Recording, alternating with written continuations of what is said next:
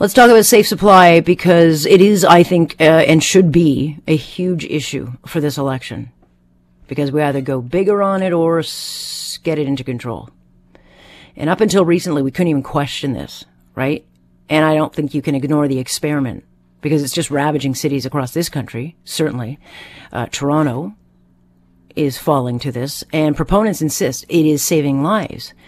But then we got this National Post, this 45-minute read, months of investigation revealing that Safe Supply, which is being given to addicts, paid for by us, is getting resold onto the streets. So they go get their Safe Supply, then they go sell it. They go buy themselves some dirty, awful, cheaper fentanyl.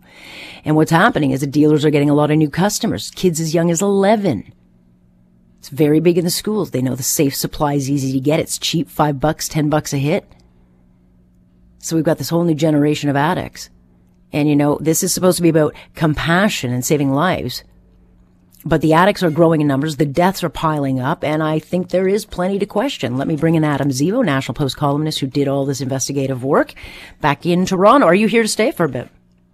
I'm here until the end of July and then back abroad for another 3 months. There you go.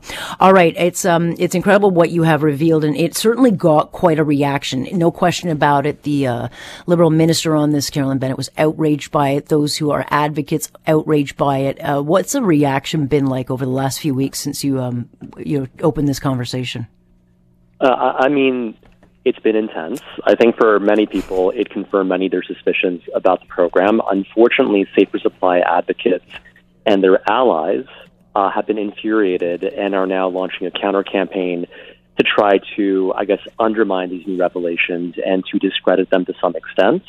Many of the arguments that they're using are a little bit questionable and highlight many of the flaws within Safer Supply's research. But unfortunately, that counter-campaign seems to be getting some traction in some places. And I think it will, because there will always be those who think that this is the approach to use. But I thought it was interesting that you take the story in a new direction, following it with the father of someone. And I've got other listeners who have lost children to addiction and drugs. And yeah, they're going to the streets because they know they can get it. They go out and they find what they call dillies. But the kids know where this is. And you had a father who blamed the Safe Supply, ultimately for killing his daughter or leading to the addiction. Yeah, so I interviewed just about 3 weeks ago this guy named Greg Sword.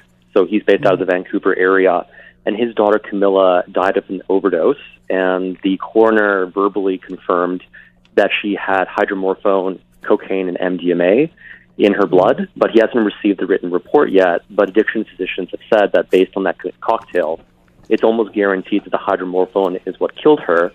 I interviewed her close friends. They all confirmed that they were securing hydromorphone from homeless people in downtown Vancouver who would just lie to pharmacies and say that they needed the free hydromorphone to get off of harder substances. So it was very well known that the hydromorphone was being sourced from Safer Supply.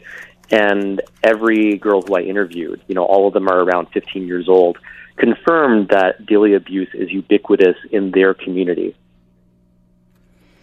Yeah, I mean, we just had the producer and director of Canada Dying, who spent significant time kind of trailing through and showing what it looks like in Vancouver, and he spoke about the pharmacists who are part of a kind of well-oiled machine in getting prescriptions out. I mean, there are those who will use this as in nefarious ways. I don't think we can deny that, and yet so many people are willing to turn another cheek and simply insist, Adam, that this is working and we've got to stay on this.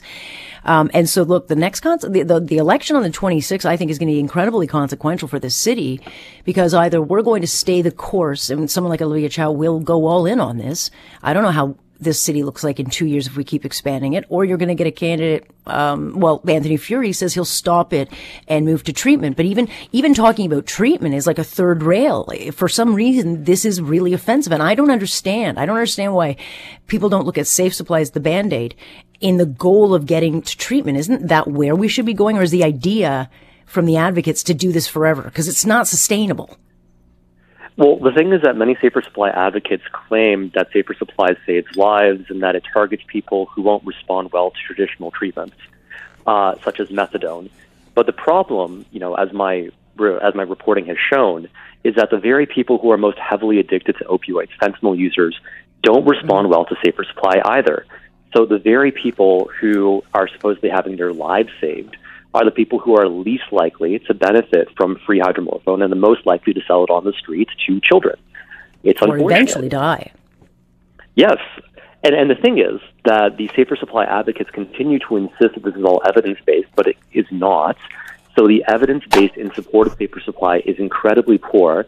The vast majority of it is small qualitative studies, which what that means is essentially semi-structured interviews with Vancouver-based drug users who, unsurprisingly, say that this program is working great, and there is no attempt to validate the accuracy of what they're saying or to check for bias. I mean, someone who has a strong financial incentive to say that safer supply works because they're selling the drugs on the street, of course they're going to say this is great, and there's no attempt to actually objectively measure safer supply's impact.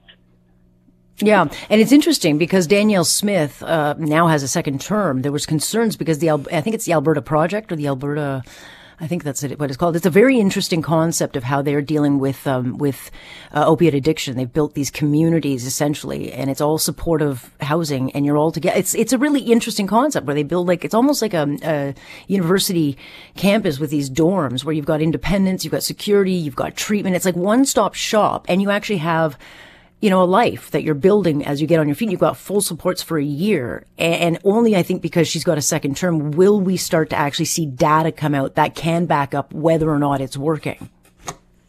Well, so this is known as the Alberta model, and the Alberta model, is heavily focused. Yeah, it's heavily focused on recovery, and it takes a third way in between these two extremes. So on one extreme, you have the 1980s style war on drugs, where drug use was heavily criminalized.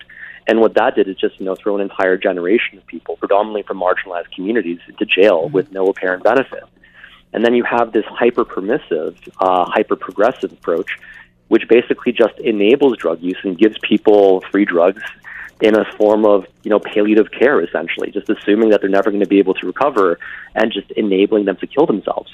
The Alberta model is adopted from the Portuguese model, where you have decriminalization, but it's not actual decriminalization in that people are sent to diversion courts, where they are kept out of the criminal justice system. They're reviewed by a small committee, which includes a social worker, a psychiatrist, and a lawyer, and then they are pressured to go into treatment.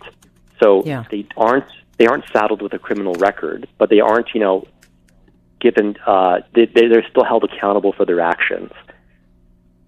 Plus, they also don't have safe supply, and that's a big thing that people forget about Portugal.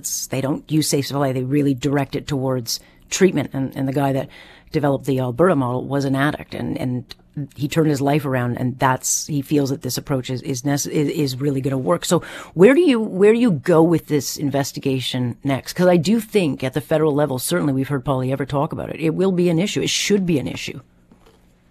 So I'm at I have a bit of a barrier here, and this has been a huge issue, is that addiction medicine experts are terrified to speak out about this because they're concerned about professional retaliation. One of my interviewees almost that's lost the country their we live in job. now, eh? Crazy. Yeah, it's crazy. But for example, I was just on the phone with an addiction expert last night, and they refused to go on the record because they were concerned that one of their family members, who's on the board of a large, public nonprofit, could be targeted. There's things like that.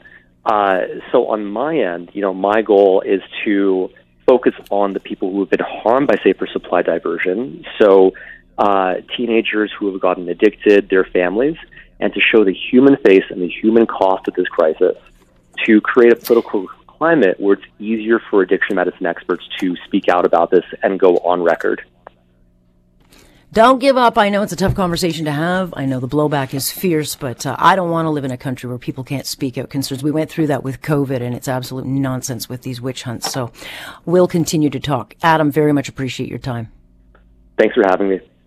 That is Adam Zebo, who is looking into this, as we should. It's ridiculous. It's ridiculous that those who disagree with this can't speak out. This is the country we live in now.